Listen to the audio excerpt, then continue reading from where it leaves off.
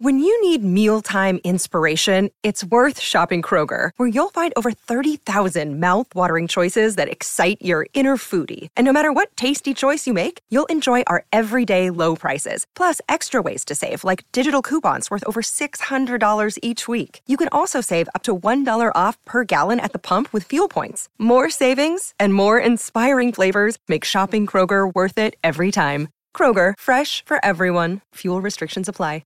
Another day is here, and you're ready for it. What to wear? Check. Breakfast, lunch, and dinner? Check. Planning for what's next and how to save for it? That's where Bank of America can help. For your financial to-dos, Bank of America has experts ready to help get you closer to your goals. Get started at one of our local financial centers or 24/7 in our mobile banking app. Find a location near you at bankofamerica.com/talktous. What would you like the power to do?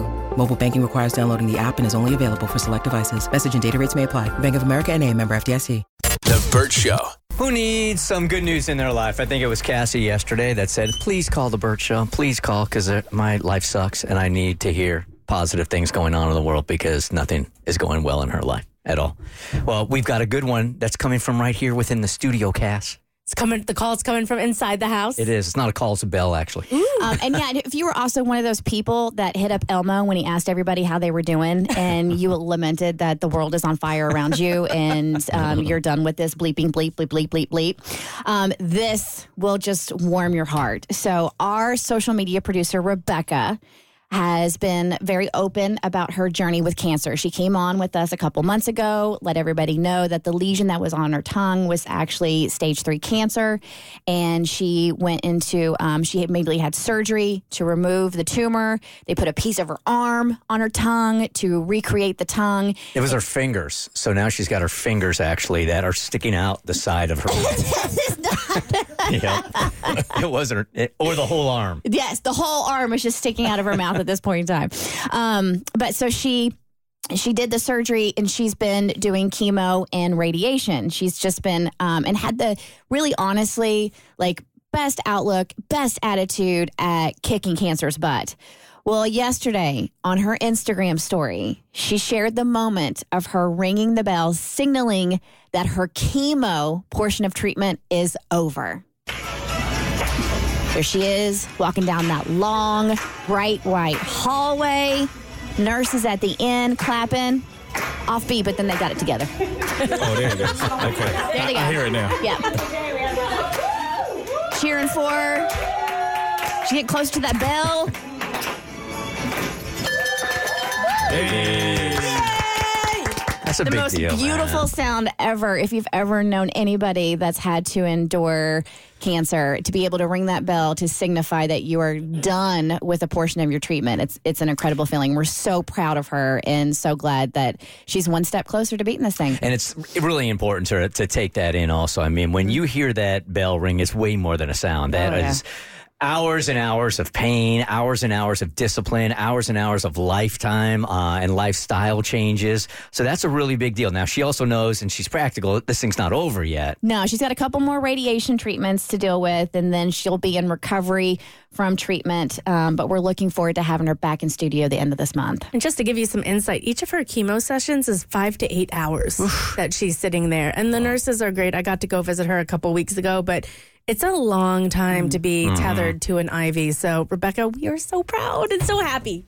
We call it Follow-Up Thursday. You guys hit us up and you're like, yo, Burt, so I never got closure on blank. And in this case, it was Ashton Gonzalez who emailed us saying, hey, just wanted to know if you ever got an update from the woman who had the fiancé with a pregnant boyfriend or pregnant best friend? Yes. Who wanted him in the delivery room. She was trying to be so supportive, and I'm just curious if the pregnant woman allowed her to be in the room as well, or if her suggestion caused more issues. All right, so the last update was October of last year. Candace's fiancé wanting to help his best friend by supporting her in the delivery room since the father of the child wasn't around. Candace wasn't on board because that's an experience she only wants him to share with her. She also felt that the best friend was doing it on purpose to prove she's the number one woman in his life. Now, the majority of us, except Bert, told her to let him do it. Jokingly, I suggested that she join him in the delivery room. And to our surprise, she took my joke seriously. She told him he could do it under the condition that she was there as well. So last we heard, her fiancé was going to run the idea by his best friend for approval. So what has happened since? Was he in the room? Were they both in the room? Was nobody in the room? We're about to find out. No, she wasn't comfortable with me also being in the delivery room. So I remained true to myself and stood my ground. And I made it clear that I was not comfortable with him being in the delivery room with his best friend. I can't say that we didn't have a big disagreement, but in the end, my fiance respected my wishes and decided not to be present during the delivery. Unfortunately, his friend is misdirecting her anger at us. She is blaming us for the fact that she had to be alone in the delivery room. It's not our fault. There is one person who should have been there with her, and it wasn't my fiance. At first, my fiance was upset that she was angry. However, the longer it went on, the more my fiance became angry at her and was glad that he didn't attend the birth. She seems to be more angry at him than she is at the man whose baby she just had. Anyway, I'm not exactly missing her being around, so maybe the entire situation is for the best. All right, so maybe I'm being too much of an empath here. I do feel a level of sadness for the woman that had to give birth by herself. While I don't think she went about it the right way, per se, and asking her best friend to be in there, if there was any issue about him being in there, I would have asked him and his girlfriend, like, hey, this is going to be really difficult for me. The baby's father is not around. I'm scared. I'm alone. It would really mean a lot if blank could be in the delivery room with me.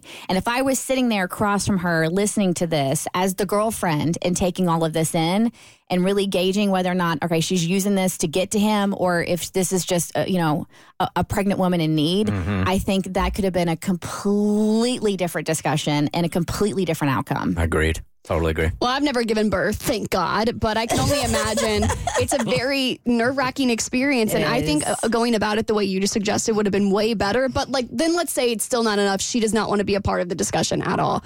And she does not want him in the delivery room. Then it's on you to find somebody else. And it might not be your number one draft pick, but find somebody to hold your hand through that very vulnerable experience. That's why they say never have a birth plan, because it always goes awry. So her birth plan did not go accordingly because she wanted, so then you have to pivot and you have to find another way to make it a serene place for you to give birth. Agreed. The Burt Show.